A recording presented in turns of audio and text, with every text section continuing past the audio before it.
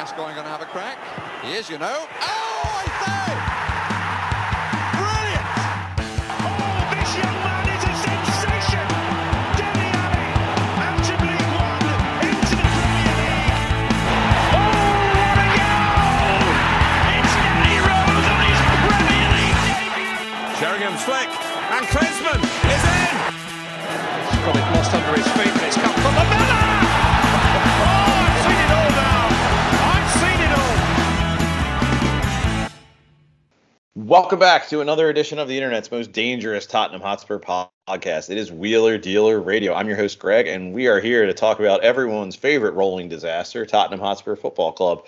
I guess, in theory, we're here to talk about our 1-1 draw against Everton at Goodison Park. But, I think that it's, much like a meteor strike, there's the immediate damage, and then there's sort of the general damage that it also causes. And that's kind of where Spurs are right now as a club. There's the things that are going wrong on the pitch, and then there's everything else. So joining me, as always, this week, coming to us from the hills of East Atlanta, it is Ben Daniels. Ben, how are you coping with your favorite football club? Well, it's been tough, but these metaphors are really getting me through it. I try. Something has to. And by favorite football club, I am, of course, referring to Brighton. That's right. Yeah, another strong win today for the Brighton boys. Deservy, if you ever want to move a little north. And I would imagine face down in the slopes of Miami, it is Brian Ashlock. Brian, how are you handling all this? I am just great. I have so much energy. Let's fucking do it. So, I think it's worth noting before we get into the game, we have not technically podcast since Antonio Conte was fired by Tottenham Hotspur, departed by mutual agreement. A lot's happened. Well, I guess we knew it was going, but a lot's happened since we last podcast. Christian Salini took control of Spurs. He had his first game. It was a disaster. Things aren't great at this club. Ben, I feel like you've been waiting for this moment for a while, so I would be remiss to let it pass without comment. But how are you feeling now that Antonio Conte is officially out of Tottenham? You would think I'd be feeling better, and yet so many other things have conspired to go wrong since that's happened that I don't feel good even slightly. I'm glad Conte's gone, but since Conte departed, we also had the Paratici suspension from World Football, and we had the weird hostage video where Paratici was like the face of the club for a minute, and then the next day he was like, oh, this video was actually recorded from an illegal cell phone smuggled into his jail cell because he was convicted by FIFA. And then Daniel Levy was like, we're not going to do anything about this, and so that felt great. And then what else happened? Oh, yeah, Chelsea fired Graham Potter. So that's one more big club we're competing with. Which part of that are you sad about? Which part of that are you sad about? The fact that they're going to compete with us for other managers, or that Graham Potter got sacked? I mean, I like Graham Potter. I think he's a nice guy. I don't mind that he failed at Chelsea. I'm rooting for him as a person in his career, but I'm happy for that to be a big failure. It's all just been a disaster kind of all around. And then we obviously appointed Stellini and Mason as our interim stopgap situation to see out the season. And we saw how that went yesterday. So, it just feels like a very rudderless institution right now. And even though we got the guy actively drilling holes in the boat, it doesn't really feel like we have any plan to get us back to shore. It's just so funny that the Conte thing was last week. That seems so long ago. If you told me Nuno was our manager 50 years ago, I'd believe you. Yeah, well, it's just people on Twitter have been doing the Tuchel and Antonio Conte handshake thing, and they were like, that happened this season. And like them, that just doesn't feel correct to me. And I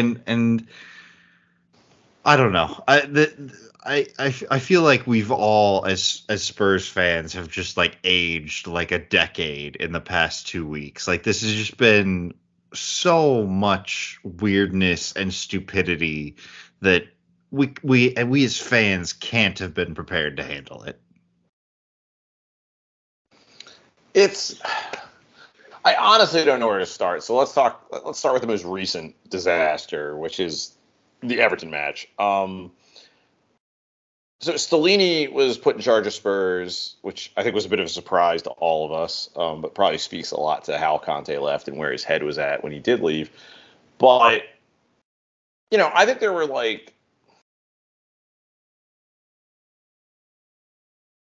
there were moments in the first. I was struggling to talk about this. Were there anything? Yeah, because there at was first nothing. It seemed like at least we're fucking kicking it long and going for it, which isn't great, but I mean that's more than we were doing under Conte. And then, again, I feel like a lot of this game. I mean, honestly, I feel like a lot of this game was we were all kind of hoping that it was going to feel a little different, and it was just more of the same. And it was. There were a couple things that could have come off early on for Spurs, but didn't. I'm kind of thinking of, I believe it was Perisic who hit the bar. There was a shot on goal that Kulishevsky or Kane probably should have put in the back of the net, but it just didn't happen. There was a couple things that could have gone on, and we were a little more proactive than we've been in recent weeks, but, we still aren't inspiring. We're still not very good. And then we go up 10 men and, we get a clear-cut penalty and we just surrender the initiative as soon as it's over. And, I think there's been a lot of talk online. Is it the players or is it the coach? And I think there's certainly things you can criticize the players about. But with that team as an organized structure is just ceding possession the way they did to Everton when we're down. I mean, that to me that's on the coach. That is on Stellini. And I actually have a little bit of sympathy for Stellini. I understand that, you spent all year doing what you're doing and it hasn't worked, but, changing everything up in a week is difficult. You've got to at least keep some of the foundation as a functional matter. But, come on. This whole, right.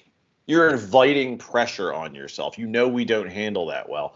Even if you try that at first in the game and it's just okay, well, our counterattacks aren't working. You got to fucking stop that. And we just didn't do anything to adjust.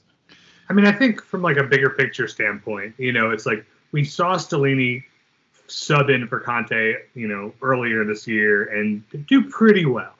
And, you could talk yourself into believing that letting this guy manage the same tactics without the toxic presence of Antonio Conte's histrionics, this could work. We'd seen Conte's football be good. It felt really like Conte was the anchor dragging this whole thing down. And maybe we would get just a little more liberated version of Conte football with Stellini. And yeah, it's exactly we did like for a little bit. For a little bit, we did. Right, until we had a 1-goal initiative and a 1-man initiative, and then we decided to revert back to the exact same bullshit we've seen so many times. And, it was the lineup dropped, and it's oh, yep, these are the same fucking guys we've seen every week. Maybe, again, we could still talk ourselves into believing something's going to be different. And, yeah, it just barely was different, and then very quickly wasn't. There's once again no substitutions other than Davinson Sanchez and Lucas Moura, two of Conte's favorite substitutions who never impact the game in a positive manner. And and then Lucas got himself sent off. So well, to me, that's the thing that's most inexcusable, because not only is it's what everyone's focusing on. Lucas is old and on his way out and sucks, and I get that. And I know, honestly, to be fair to Lucas, he was more active than Son before he got sent off. But there's a level of you look at what was going on in the game and what we needed to do, and it was keep possession, advance the ball, keep it in their half. And unless I'm totally off, Danjuma seems like a player who's ideally suited to that kind of strategy. And he's bringing Lucas on. Why are we bringing Lucas on? You bring Lucas on when you need to stretch the field and go at them. If we were, trying to reel him in, this is the same thing we complain about every time Lucas comes on in every match. It's always in the wrong context. It never makes sense. He's always the guy who sucks and is on his way out. We always say, we have this mystery box of Danjuma not playing. We don't even know what he's capable of because No one's willing to like let him cook. And if like I said, if we're chasing a match, like I can. Okay, so No, we'd be mad about that too. we'd be mad no about that. reason to ever put Here's the Lucas thing. Moura Here's on the a thing that fucking gets me football. about all this is, so I'm a fan. I am a fan of a team that was a very bad baseball team for a very long time, and I got very used to like trying to understand why they're doing what they're doing. And maybe it's bad and maybe it sucks. And this is actually a helpful sort of framework for what we're going to talk about with Daniel Levy later. But you just, it helped keep me sane if I could at least understand like what the thought process was behind some decisions. Because maybe they're bad, maybe they're stupid. But if you can sort of understand why the manager did this or why the front office did that, it makes me like a little less insane. And that game at that time in that situation, and I understand that like, the bad things you think that are going to happen with Lucas probably aren't a red card, but I don't understand like what's the upside other than like Lucas is fit and like ready to run around a lot, which I just don't understand like how that's a good idea. You know what I mean? Like I don't see the version of this decision that is a good idea. And you combine we haven't that seen a version of that good decision for at least a year, if not longer. There's no version of that substitution that I could talk myself into like, okay, well, this is what Stellini was trying to do. It's like, why is he coming in over Danjuma? Like, why hasn't Daniel Levy been like, do not put Lucas in over Danjuma? We need to see Danjuma before next year so we can make a decision. I don't know. It is a bad decision. It is not just a bad decision. It is a confoundingly bad decision. Like I can't even see the logic behind it. Is what I'm trying to say. So there's to unpack from all of that. Like I think for me, there's a couple of big issues with what we saw against Everton. There's one where it's just largely a continuation of Conte. And Greg, I think you touched on it. Like, do something different. Pick some different guys. Do some different subs. Like, I'm not so naive as to think that we would have played some different formation or whatever. But like something to show us that this was different. And then so instead of different formation, different personnel, what we got was 35 minutes where we tried hard. And Greg talked about like, there was some more verticality to the play. There was some more, we were interested in keeping the ball more, but it also just wasn't coming off. Like, the first half, and even if you want to give us a little more credit, up until we get the penalty and we score the first goal, like what we were doing wasn't that different than what we had done at other times this season. Like we did it with a little bit more vim and vigor.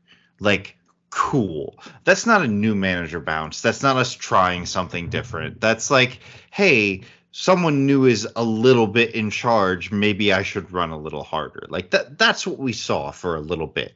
And it didn't actually ever really even amount to something. Like we didn't have a real good shot on goal after the 16th minute. Like this was not some,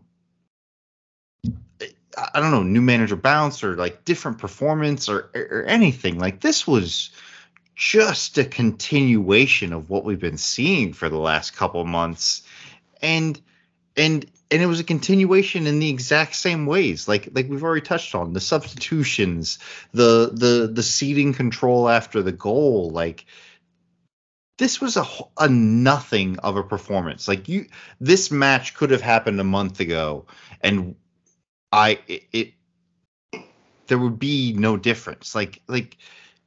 I don't know. The whole game was frustrating from a perspective of you had the talk leading up to the match, like, oh, these guys that have been frozen out. I'm talking about introducing them, and then the guys that were frozen out were Davinson and Lucas. This was just a horrible, horrible game against a team that is so awful. And I think that's the thing we're ignoring here is like we should have beat the brakes off of Everton. Yeah. And I especially understand, once the Corey went off. Yes. Like, absolutely. And look, I understand that Dyche has changed them from what they were, and that he's done a good job of like instilling some of his organizational principles into the team. And it's not the same Everton that we had for, the first, 5 months of the season. I get that. But they're gonna get relegated, probably. And we looked like that. And we had good opportunities. We got in good positions, and just we fucked everything up. Like, it wasn't even just like, oh, Everton was good and they packed the middle and they prevented us from doing stuff. Every break just ended with a turnover. Just not even necessarily like a shot or a shot that missed the target. Just like a turnover because we passed it into space that no one was occupying, or we tried to force it into the middle where there was no one making a run, and it was just infuriating. And that's even before we go up a man. Like that's just the first half. Brian, you're right, but I think what really bothers me is like I had pretty low expectations for this because Stellini is who he is, and I'm not trying to be disrespectful. Well, I'm trying to be a little more disrespectful than I would have been a few days ago. But it is what it is. The season's been what it's been. Their physical condition is what it is. And frankly, if Stellini was a better manager than he was, there's only so much you can really do. You took over the team international break. You're not gonna fucking change the way they play. Radically change the way they play in such a short amount of time. But even then, like, you don't have any new ideas. That you just don't. Like, God, if you just like the way Son was playing, which was like right back to the most wasteful shit we've seen all season. Like, you just bring on Danjuma for that. I mean, shit, you just bring on Danjuma after the goal, like, because bring on someone who can help us retain possession. Or mix things up. Throw on Sarr, put him in midfield, let him hold the ball. Well, especially when we're up 10 men, we're up a goal. Bring on someone who can possess the ball and pass it. Like, I'm like, I don't even want to have this conversation because we've had this conversation so many times, and that's what's so frustrating. Is like, why are we having the same conversation that we've had 50 times this season when ostensibly we fired the manager who is behind, the reason for these conversations and the reason for these tactics and the reason for these performances? We have. Like you said, Greg, it's a big lift to transform us in a 2-week period where half the team is away on international break. But like, I don't think it's unreasonable to expect a guy coming into this job and trying something that says, I'm the manager now. I am going to have us do something different, and not the same thing that got my predecessor fired for being bad at his job. And that's not what we got. We got the same shit. I don't care if we played 20 minutes of like more vertical, progressive ball. We've seen, flashes of decent football out of this team. It's not like we've been incapable of this, but the big picture of what this team looks like was exactly the same. And all three of us, along with Wendy, went to Portugal, and we watched. No. We watched a team that was well on top, playing a much inferior team, and they had a man. The inferior team got a man sent off in like the 35th minute. And Sporting was doing just fine in that match. And Amorim, like, immediately he made a substitution in the 35th minute. And we all reacted like we watched a child bend a spoon with his mind. Like, because that was such a radical thing to do. He took off a defender and brought on Marcus Edwards to squeeze them and put pressure. Yeah. And Edwards was on the bench because I think they just had a European match or a cup match or something, so he was resting him. But he made this immediate substitution, like in the 35th minute, in a game where he probably didn't need to do that. Like, they were better than Vitoria, so they probably could have done that. And what I'm saying is Stellini has like fucking nothing to lose. So like, you can't even make like radical substitutions or like, okay, well, I don't care what possession structures Conte had. Like, if your idea, Wendy had a good thread on Twitter about this, about if like part of what happened after the goal when we were up 10 men, when we were up by a man, is okay. Well, our idea of stretching them out is playing it around the back, which inherently fights pressure. And like, okay, you want to try that, sure. But once it stops working, if you're Stellini, what the fuck do you have to lose? Like, stop doing that. Like, all we were doing was getting pummeled, and like, we're up a man against Everton. Like, I don't know. I feel like Spurs podcasters could assemble an 11 that could beat Everton. Like, this team should do better. I think you make a good point when you say, Stellini, what does he have to lose? And maybe he doesn't want to work here long term because it's been so bad and he's just doing us a favor.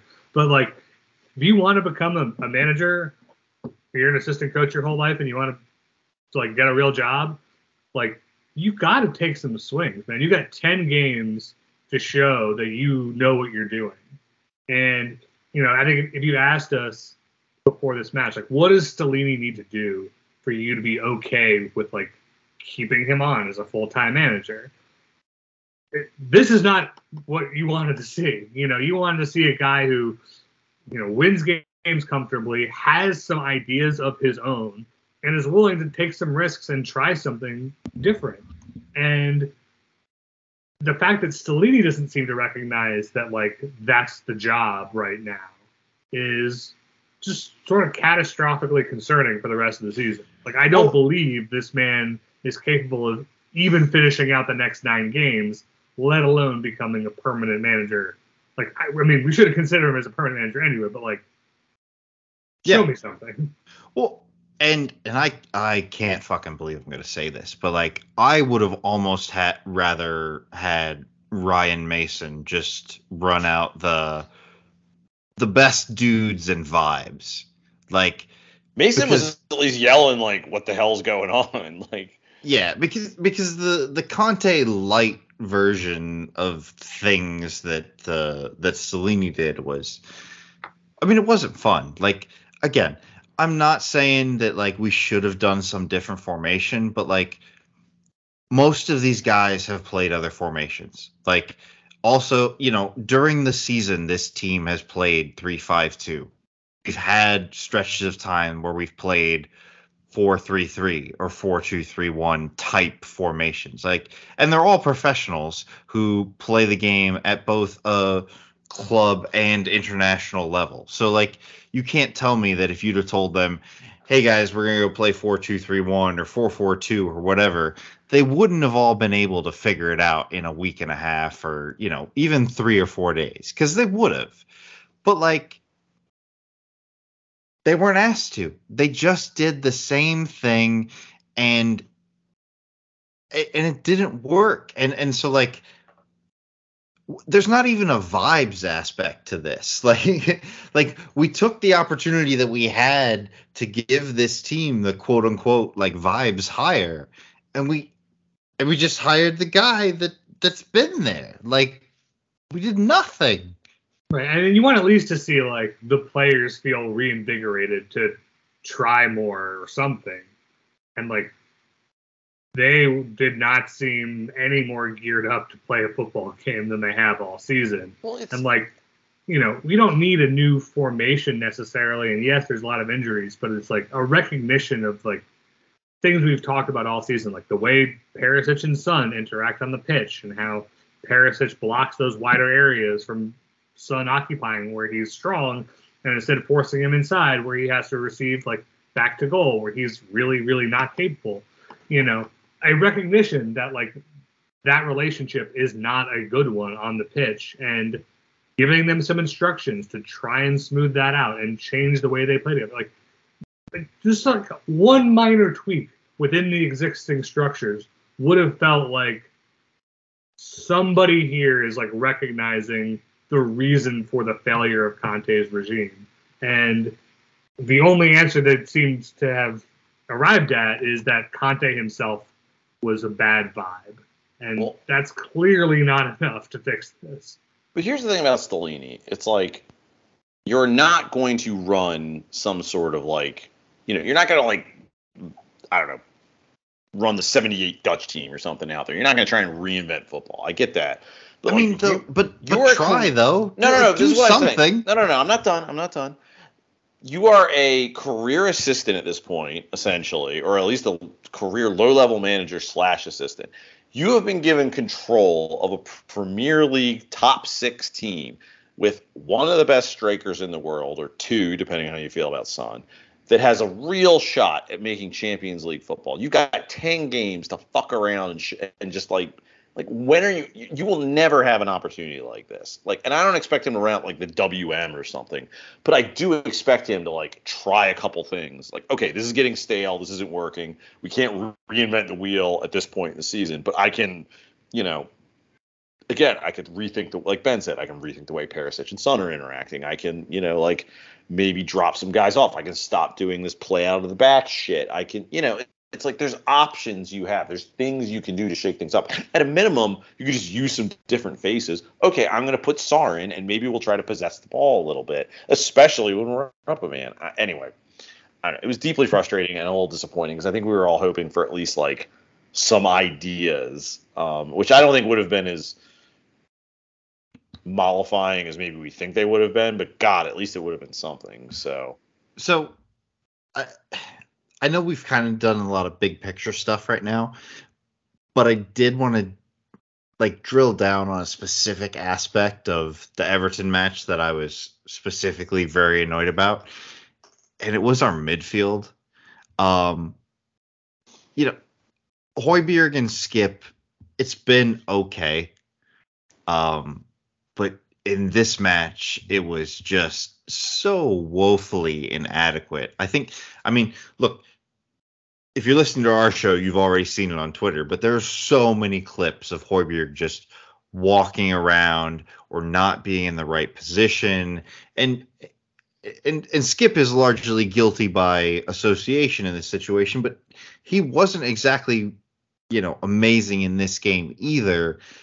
And it just makes me so angry that we didn't really do much to get either of them out of there. Like we didn't, or to support them with a third midfielder like Sarr, like Greg said, or even if you want to roll those guys out there, fine. But there was a point at which it was like, this just isn't Skip's day. And I'm not like ready to fucking send him to Samp or something, but like, there's a point in that match where like I think Everton was targeting him. I think he just wasn't having a good day at the office, and it's like that they just didn't think like, okay, let's make, especially when we went up a man, like, okay, like Decore's not out there to beat the shit out of him anymore. Let's put on, Sarr and see what we can do, especially against 10 men. Decore was a real problem for us the whole match, and like he's like maybe the only Everton player I like respect. Like he's the only Everton player I felt like, all right, well, he's doing things to us, and I'm not like ashamed of our players for letting that happen. He has a skill and an ability in terms of dribbling and progressing the ball forward on the dribble. And he is, I'm not gonna say he's Dembele-esque, but he's like, in that realm where he's like skilled, and he made Skip and Højbjerg look like children at multiple points during that game. And I get it, like Skip and Højbjerg are the two most, positionally sound, defensively competent midfielders that you have at your disposal right now.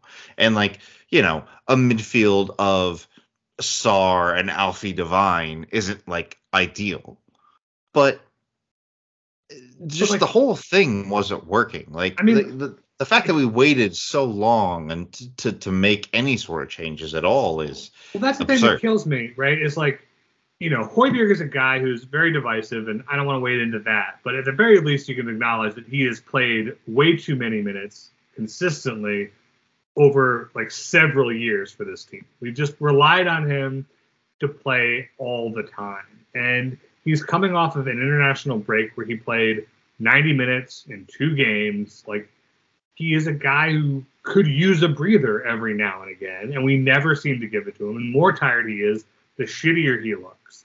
And, like, you look at Everton, and, like, they were willing to sub guys off for worse guys just to get some fresh legs and energy out there, to try and match up with us and get back in this game. And we just left, an outmatched Skip and a leggy Højbjerg on the pitch for 90 minutes, and we're surprised to find that like they weren't up to closing down Keane in the 90th minute, to stop a winner. Because, yeah, like that's not a shot that you'd expect to like concede from, but like it's telling that like he had that much space and time because our guys just were not equipped to play football anymore. Like they're tired. They've been run into the ground and they're not getting breaks. We're not using subs all season long. Like try something different. Get somebody out there, just a body who doesn't have 4,000 minutes on their legs this season and let them run around. And like even if they're not as defensively sound, perhaps like the fact that they can actually run 5 yards at a clip, at a full sprint is better than the guy who's ostensibly better and who has been run into the ground all season. Well, and I think that's what's so irritating is we talk a lot about like the way this front office works and the way this team works and whatever else you want to say about Spurs. Like, I think you could say this front office has given them options like that can be used off the bench. I don't think they're ideal all the time, but like, Dan Juma's just fucking sitting there. And I don't care if he's like 100,000% fit for purpose. Like, he's not like Roger Schmidt. He can contribute something to Tottenham Hotspur. There are players on the bench. There are alternatives, joke. And they just aren't being used. And it's again, like this is not we're not talking about the long-term issues with the club, but like right now there are alternatives on the bench. There are things that we could do differently. It's not like the end of last season where we had like 12 players who could really play and everyone else was useless or a bench player. Like we are very injury hit at the moment. Like it is true that we have like Alfie Devine and Mundell on the bench, and I'm not expecting them to get in this game. I'm like, if they're on the bench, maybe they could be a contributor, but like, we hear so much about how, these players are a problem and these players are letting down manager after manager. And yet we keep going back to these same players who are the guys who have, quit and let down the manager and let down the club. Like, I just don't understand how these guys like Sarr and Danjuma have just been so frozen out when all we heard from Conte is that it was the players' fault. And nobody is willing to give some other players. I guess they don't put their shin pads on fast enough. Yeah, I don't know. So I feel like I am tired of talking about the minutia of how bad we are week in, week out. Can we talk about the minutia of how bad we are? From top to bottom? From top to bottom. Yeah, sure. Let's talk about the front office, which has, again, done a better job of supplying this team than our managers would lead you to believe. But, yeah, so last week FIFA put down a ruling that Fabio Paratici can't do his job anymore anywhere because they're backing up the Italian ruling. I have a little bit of sympathy for Spurs and that I can actually believe that FIFA gave them no heads up that this was coming. At the same time, Spurs probably, they did hire Paratici when they knew this was a cloud hanging over him and that they didn't, again, I know that the timing got shifted because they pushed back the hearing in Italy, but like they didn't have a contingency plan in place that like, well, when this happens, this is what we're going to do. I find that very frustrating. And that, like this is a team that like I said, I actually am not shocked that FIFA would give them no heads up that they're just going to go ahead with this and we don't give a shit that we're rescheduling. And I don't mind that maybe they were caught a little bit unawares. But that their first instinct was to talk about that. Like, no, you don't talk about that. You move Plan B up. And, like, even if that Plan B is, like, we're going to wait for Paratici, like, this ruling to come out. If they came out and just said something like, okay, this was a little sooner than we expected. We believe in Fabio Paratici. We are going to, I don't know, one of these new scouts or deputies is in control. That would have been better than what they ended up doing. Putting that aside, it's just they've known since the new year. Like, let's be very generous to Spurs. Since January 1st, they've known this was going to be a problem. And I think I've seen every Spurs journalist just incredulous that Tottenham haven't cut bait here. And, like, I appreciate that, like, Levy probably likes this guy. He has done a lot to, for whatever reason, Levy trusts him to sort of reorganize the club. But, like, even assuming this is the one time where Spurs aren't going to be completely bloodless, they didn't have a plan B, even like an interim plan B in place, is just infuriating. It's particularly galling when, Levy knew for a week or so that he was going to have to fire Conte. After the Southampton tirade, it was inevitable.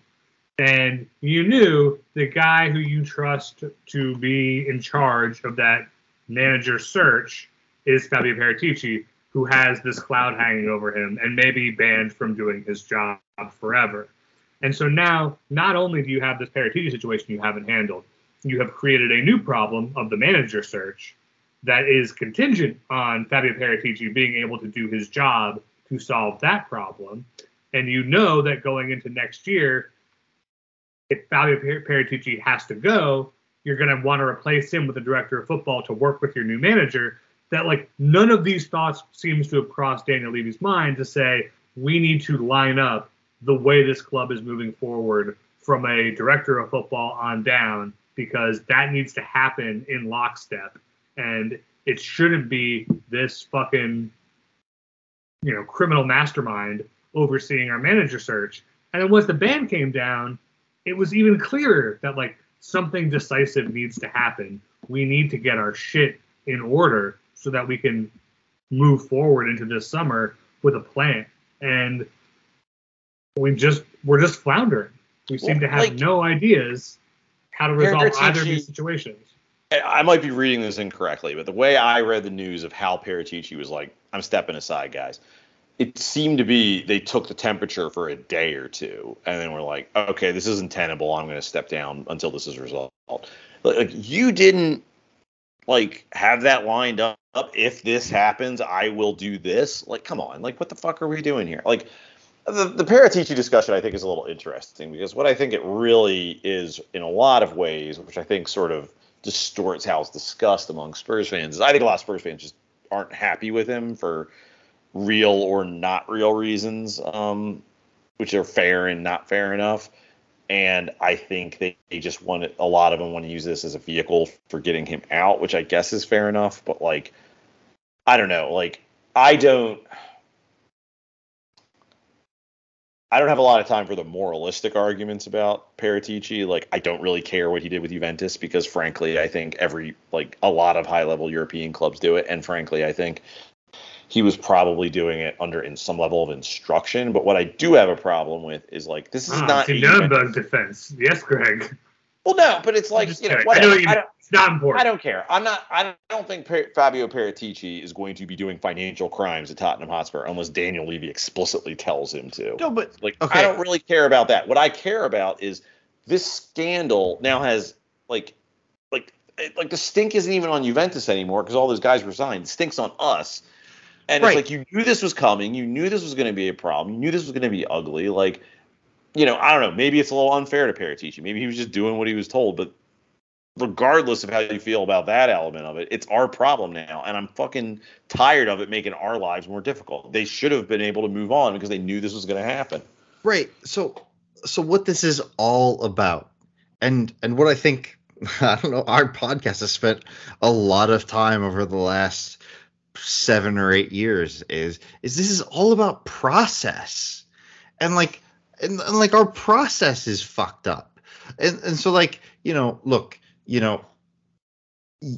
I guess that I can see a through line that says, the process that gets you to Paratici or Paratici or whatever, that process makes sense. But then once you get the details of the Italian prosecutor's investigation into Juventus, after you get to their charges against Juventus, after you get the ruling from the courts in Juventus, and then, like, the fact that process then doesn't start. Like you guys said, there wasn't a plan B, that we didn't have something that we were going to do if some ruling was handed down. Like, it makes no sense. And so everything for us right now, I feel, is just a failure of process. And I'm not like a unique voice saying this, but like, you know, our process failed in hiring a manager that led us to Nuno.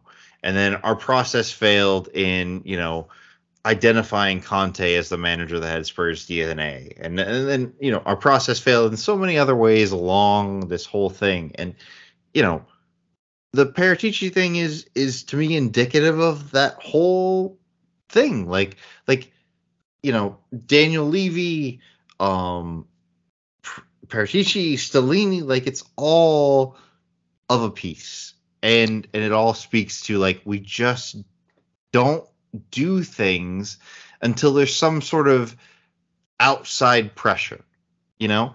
Like So, But I Sorry, think go ahead. there's Or there's Greg. an interesting point you make there, Brian, because like again, I don't think Paratici's been as bad a GM, at least in terms of player acquisitions, people say. But like the problem you have at Spurs is like, yeah, a bunch of dumb shit has happened in the last few months.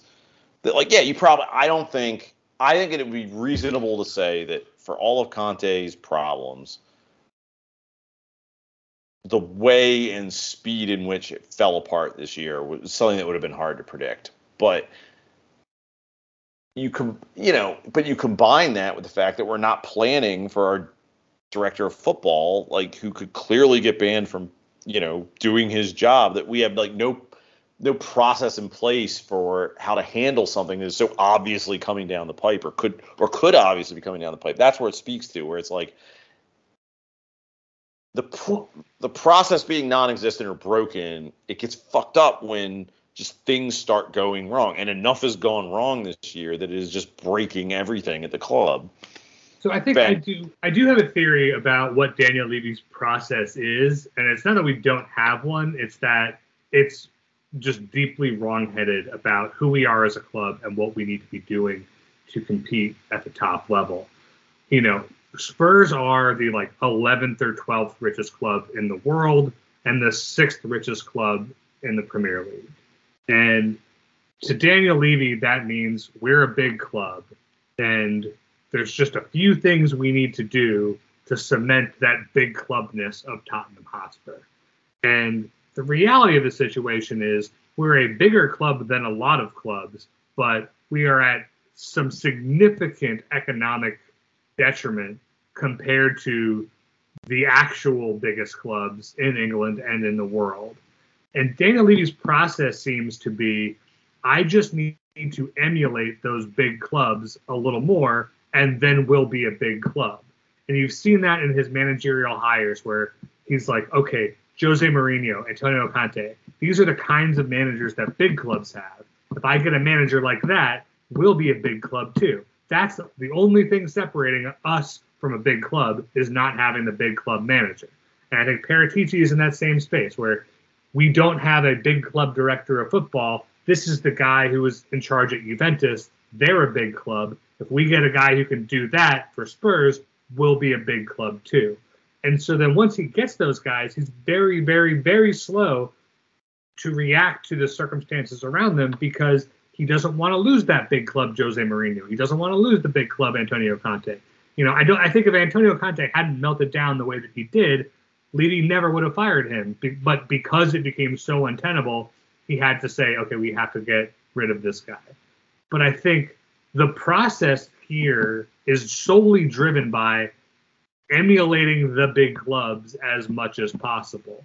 And what the process needs to be is saying, okay, we are not a big club in resources. We need to leverage our strengths and find, you know, players with better recruitment and analytics than these big clubs, because we're not the kind of club who can get it wrong 15 times and be fine because we're Chelsea and we'll just buy a 16th guy, and if that guy hits, we're great. Like, we need to be smarter about that process, and trying to just replicate the way bigger clubs operate in the marketplace and, you know, in the front office and in the dugout. It's just not going to ever work until we recognize that we are a fundamentally different kind of club than Juventus and Chelsea and Bayern and Real Madrid and whatever we want to be. And we need to operate accordingly. And like, he had that idea for most of his tenure at Spurs until he hit a point Well, Pochettino took us to this level where it was like, we've made it. And it seems like he has sort of lost the process that got us here and is trying to adopt a different, worse process because he thinks that's the process big clubs follow. I think that's partly right, Ben. And I think you touched on, what's going on. But I think the other side of that aspect is he wants to be a big club. He wants to do these things. But it's also like Tottenham kind of in this sort of, I'm going to get the metaphor wrong here, but just bear with me. They've been this sort of slow motion car accident since like the beginning. Let's say the beginning of the season after the Champions League. Like, yeah, we should have refreshed the team. We should have bought people that window. But like Pochettino just checking out and the team and, Ndombele and Lo Celso just being complete nothings for the club. Like, that's when things really just like, it was like, we had to fire our manager in October that year. And so, what are we going to do? We got to hire Mourinho. And it's just been, then COVID happens and yada, yada, yada. And it's just been this, he's been trying to keep his head above water since then. And that is exposing the process because he's doing, it's been this sort of transition in this new model that we've had at the level at which Pochettino took us, where we're a team that can make the Champions League final. And, he's not great at operating at that level, but also, we've had this bad luck. We've had these setbacks, some of which are by our design, some of which aren't. But, we don't have the ability, I think that's my whole point. I think everyone perceives Chelsea as a much better run club, like you said, because they just spend their way out of problems. If we did some, like some of the things that happened at Chelsea would have just like crippled us because we can't go hire, say, I'm blanking on the name of the manager. Graham Potter. Graham Potter, yes, but Nagelsmann? Talking about this iteration. I'm talking about when they hired Liverpool manager. God, I'm blanking. I'm sorry. I'm blanking on the when they hired him to just take over the team in the middle of the year. I mean, Rafa Benitez. That's it. Thank you. Sorry, I don't know why. Jesus. But that's my point about process, right? It's like failing on a Ndombele Lo Celso signing is catastrophic for us in a way that it's not for other people. And if we can't recognize that we can't take the same kind of swings with the same failure rate that other clubs do, we're never going to succeed. We need to be more effective in how we buy players and how we target players and how we manage players, because we can't just have that huge levels of attrition. We've had so many big busts in the last few years. Even because of that, we're on this hamster wheel of like it just keeps going and we can't get off of it. And I think we all thought we were getting off of it last summer, or at least like getting onto a different hamster wheel with Conte. But it just, because like things were like, okay, the transfer window wasn't that good last year, but also like all of Conte's friends died and he just stopped trying. Son completely fell off a cliff in a way that I think even the most pessimistic Spurs fan didn't think was possible. It's just, it's like, it's the hamster wheel just keeps on spinning and we don't have the money to buy our way off, which means we have to be smart about how we stop these problems and move on. Right. And we talked about it last summer, like $60 million on Richarlison was not money well spent. I was very, very, very adamant about that at the time. And, our move to get attacking reinforcements in January was to get Danjuma on loan. Like that was all we could muster up. And we don't even seem to want to play that guy. We aren't capable of digging ourselves out of those mistakes. So we need to develop the process to recruit better and recruit cheaper so that when you make a mistake, it's not crippling. And that's the thing that seems to elude Daniel Levy as he just commits to these big names as if that's going to be the thing that fixes the club. Brian, you're muted. I pressed the button. I really thought I'd unmuted myself. So I guess what you were saying there, Ben, is like that's the question. Is like, are we moving on from this sort of era of Daniel Levy where we'll charitably call it like win now mode, even though some of the other stuff doesn't necessarily seem to indicate that's the mode we're in. The fact that we had all this international break and that we waited like 8 days to appoint a new manager or to sack the old manager and then appoint his assistant as the new manager, like it just kind of begs the question of where are we? What are we doing going forward? Are we going to appoint a guy like Luis Enrique, where we're just trying to, not necessarily do the same thing, but where we're going to try to maximize the late peak age talent that we do have, or are we actually going to try something different? And we're in this weird point right now where, like, as fans of the club, we don't have an indication, and everything that we are given seems to point us towards, no, we're just going to keep doing the same thing. And so it's frustrating. And like the overall direction of this club, like we've talked about so many times on this podcast, should be like, super refined processes, super defined objectives, having advantages in scouting and analytics and all this sort of stuff. Levy just has no clear direction, and he's not doing these things. And these are things that you would think of him as a business person as being able to identify as things that he can take advantage of, weaknesses in the market, whatever. And we've just gotten kind of shrugs of the shoulder from him in response to everything, in response to Conte, in response to the FIFA ruling on Paratici. Like, it's unclear, like, what do Daniel Levy and Joe Louis want now? Like, we're just kind of sitting on our hands and waiting for people to do stuff to us. Yeah, I mean, I think you're right from a business perspective. Like, it is so much cheaper to hire 20 guys in a recruitment and analytics team than it is to make one bad sign. Like, the salaries are just very, very cheap to get some nerds and some real football men together in a room to say, hey, who do we like? How are we going to do this? Who's cheap? Where are the market inefficiencies in world football? And how do we leverage that to our advantage? And instead, we're just not trying to put that together because we think we can just go toe-to-toe with the big guys. And so, I think Paratici is good at what he does, but what he does is buy pretty good players for pretty good teams. I don't know that he has it in him to put together any kind of like smart recruitment strategy to like find the guys that Chelsea isn't going to beat us to. Like, we all know who the obvious targets are. We all look at like Bastoni and Gvardiol and be like, yeah, that's the center back we should sign. But if the reality is we can't sign them because there are bigger teams who are going to swing their dick around and win those things, we need to come up with another plan for how to get guys who are not the obvious guys who Chelsea isn't looking at. And they're out there. They're out there all the time.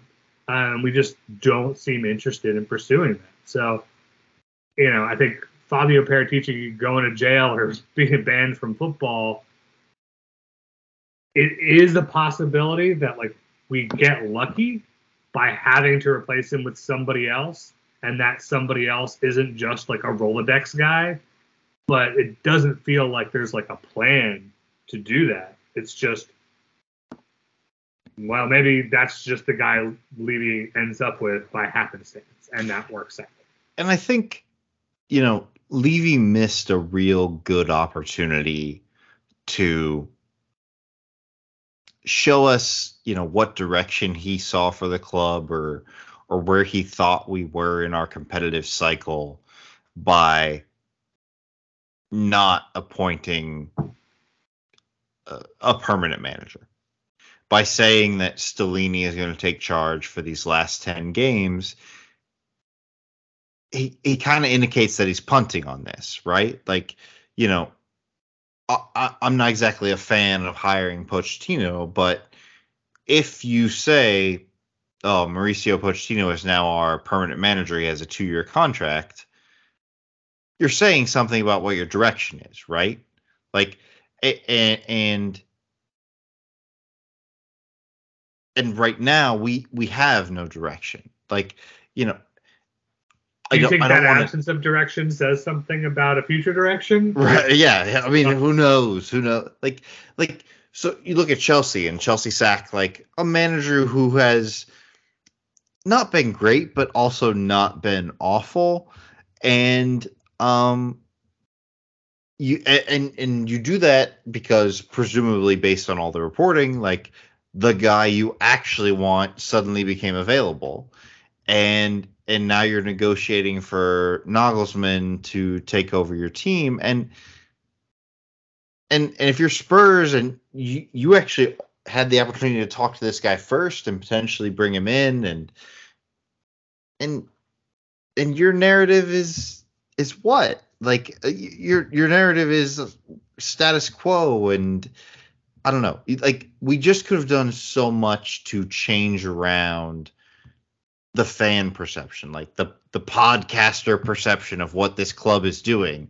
And by basically doing nothing, we just fed into this Enoch out, Levy out sort of thing where there's now no new plan and no new direction and nothing to wish on and nothing to hope on.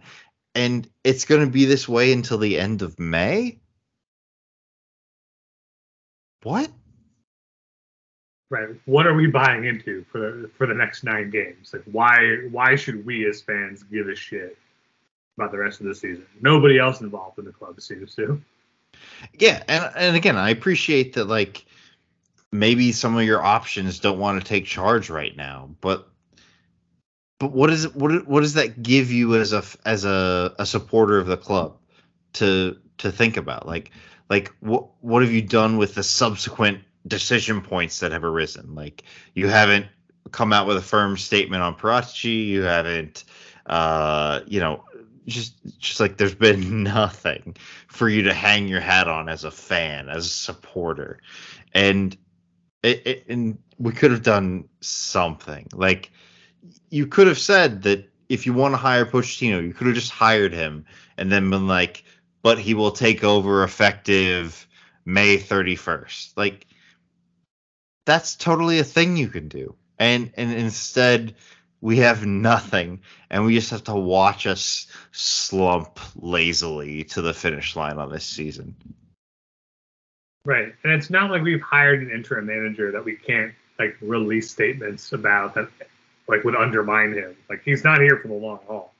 You know, even if you make a statement and say, you know, hey, we have targets in mind. We're going to wait till the end of the season to evaluate.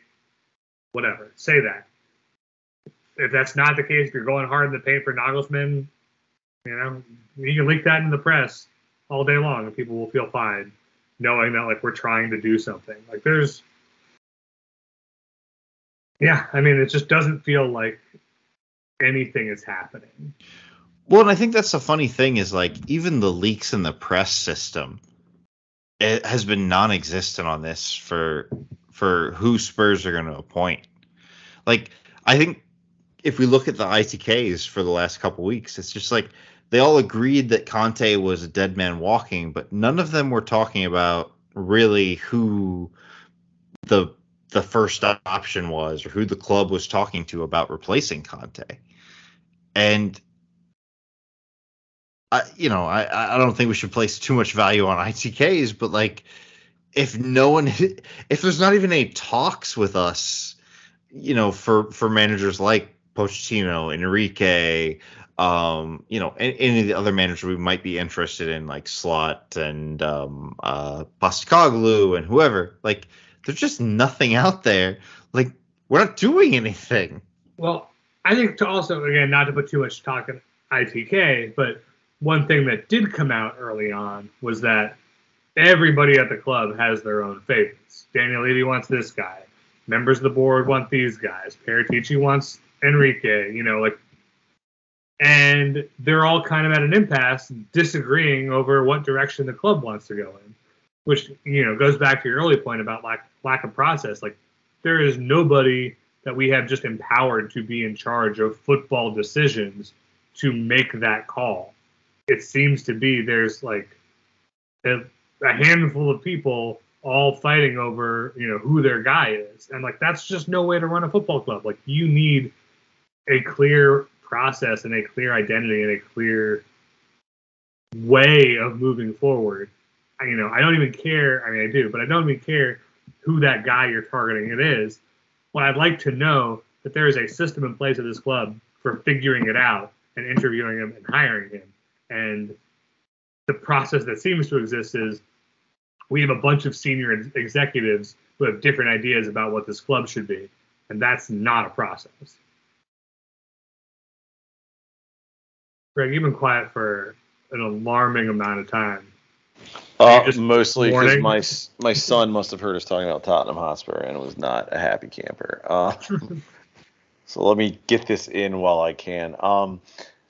I think, I think there's a lot of things, like I said, that have just gone really wrong for this club that aren't their fault. But all these things, they're just not prepared for anything, and it's like a club that is better prepared to deal with things like COVID or Conte's friends dying or whatever. I mean, we're not that lucky, but anyway, we are just not super well run, and it's going to sound stupid, and this I think sort of just speaks where my mental state is. Like, I'm almost glad that like Chelsea fired Potter and clearly is a way because they're keen on Nagelsmann, because I almost think it's going to force us to make a better hire. Like, I think it's going to force us to hire someone who's maybe a little more up and coming, maybe a little more in it for the long term, maybe not thinking they're doing us a favor by being here. I don't think it's the worst thing in the world to hire a guy like Slot or Desarby or whoever. Obviously, there's a real problem in terms of, our structure and everything, but, a manager's not going to solve everything. The problems here are deeper than that. But, God, at least we might. At least, the only positive I can think about where we are right now is Paratici, on the lam or whatever. Maybe we're gonna have to take a hard look in the mirror and come up with some solutions. Well, I do. I kind of agree with that, because I think that Nagelsmann is easily the best coach available. But I think you're right, and I think we've talked about this, the idea of a coach who's doing us a favor and isn't committed to us, doesn't see us as an opportunity, but sees us as a paycheck and a way to rehab his reputation or whatever, is not necessarily the direction we need to be moving in, especially if Daniel Levy thinks just getting that coach is the thing that fixes the problems. And yeah, if Chelsea takes that off the table and we have to actually come up with a process just because there is no, silver bullet, big name manager who can be the guy, it might not be the worst. I mean, that sounds like cope, but it might actually benefit us. Right. Yeah, no, I don't disagree. I mean, we've just been we've been put in such a difficult position with everything, and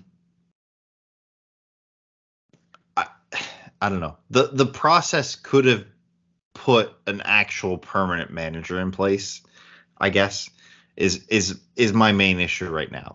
We could have done a thing.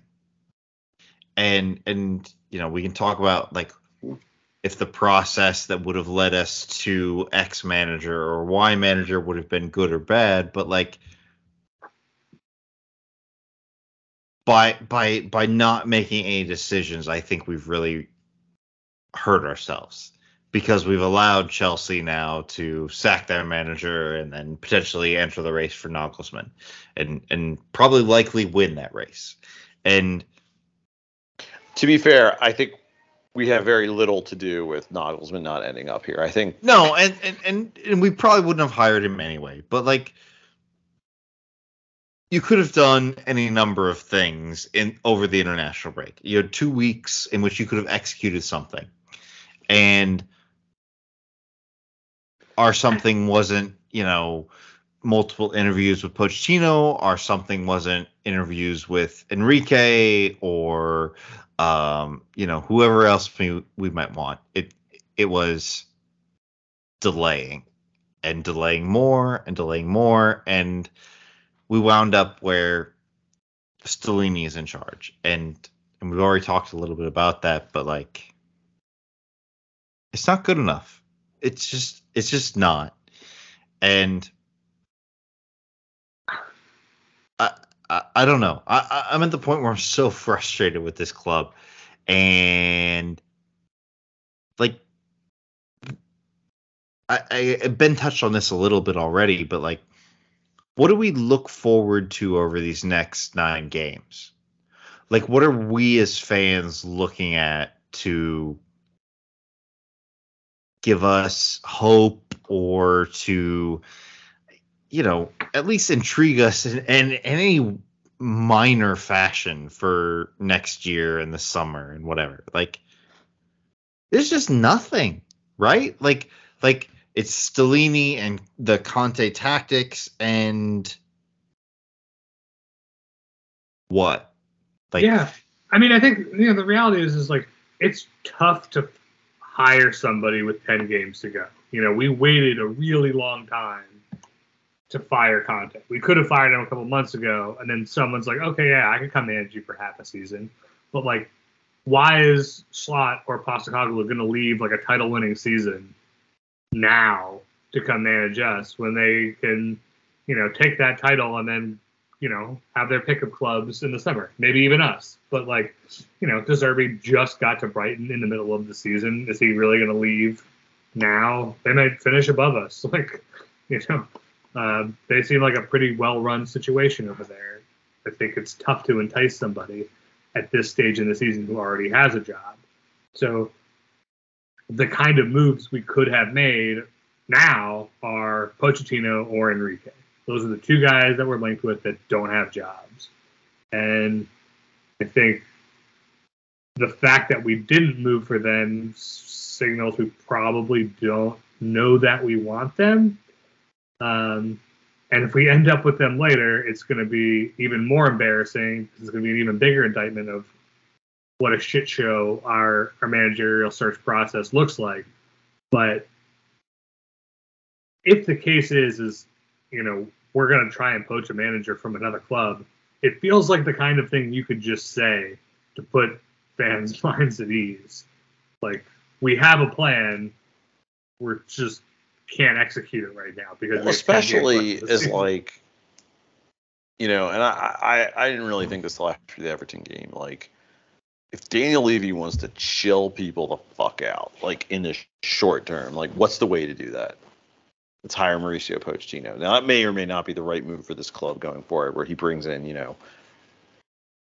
his puppet director of football. But like, if we're gonna get there, let's do it now. But I don't know. It's just like Brian says, the process stinks, and like you said, Ben, like what are you gonna do right now, even if you have a good process? So it's just, again, it's what we've been dealing with. We're on the, like I said earlier, we're on this hamster wheel. We just can't get off of it, and it's like bad thing after bad thing, and sooner or later we're gonna have to figure out. But even if you told me, you know what, we're taking a hard look in the mirror, we're gonna hire a real DOF that everyone likes and all this other shit, that's probably not happening till the summer, and that's, we got 9 games left to go. Fuck, like that's not gonna be fun for anyone, and it's exhausting, and none of us have faith that this is actually gonna get fixed. Well, I guess not my son, who is deeply upset about all of this. Well, I guess that's actually an interesting question. Is now that you have a manager that's an interim manager, and we already talked about all the reasons that he had to actually be adventurous and to try different things in this Everton match, like, is he going to do that going forward? Like. Do you guys have any confidence at all that the next 9 games are different than what we saw kind of against Everton, and that ultimately that we are able to finish in 4th, which is, to me, I think the reason why you make this decision is you assume you can finish 4th, right? Yeah, I mean, I don't know that Stellini gives us a better chance than anything else we're doing. Finish 4th, but if you sacked him tomorrow and said, all right, Ryan Mason's in charge, he's going to put ketchup back on the table, go have fun for 9 games. Like, I wouldn't hate that. Yeah, I mean, there's something to be said for the Mason Sherwood vibes situation. Like, the put the guys on the field and let them do whatever they want, right? Like, I think that's at least more interesting than, Conte 2.0 or, whatever we're The running. tactics certainly isn't getting the best out of the players, so maybe let the players get the best out of the players and get the fuck out of their way and just let us see what that looks like. Because what do we got to lose? Yeah, it's Tottenham Hotspur. What do we have to lose? It should be our motto. Yeah, I mean, fellas, we're gonna have like 9 weeks to talk about the rest of this shit, or I don't know however many weeks there are actually left. But I'm gonna wrap it up because Fabio Paratici has ruined my child's sleeping patterns. So, Ben, where can people find you on the internet? Oh, you can find me on Twitter at ComradeUSpurs. And Brian, where can people find you on the internet? You can find me on Twitter at Brian_Ashlock. That's Brian with a Y. You can find me on Skipjack0079 on Twitter, and probably not getting a lot of sleep at home. I'm going to go deal with my son, who is just as upset about Spurs as everyone else. And we will see you guys next week. Thank you very much. For Ben, for Brian, and of course for Brett Rainbow, I've been your host, Greg. Come on, you Spurs, and please let my child go to sleep.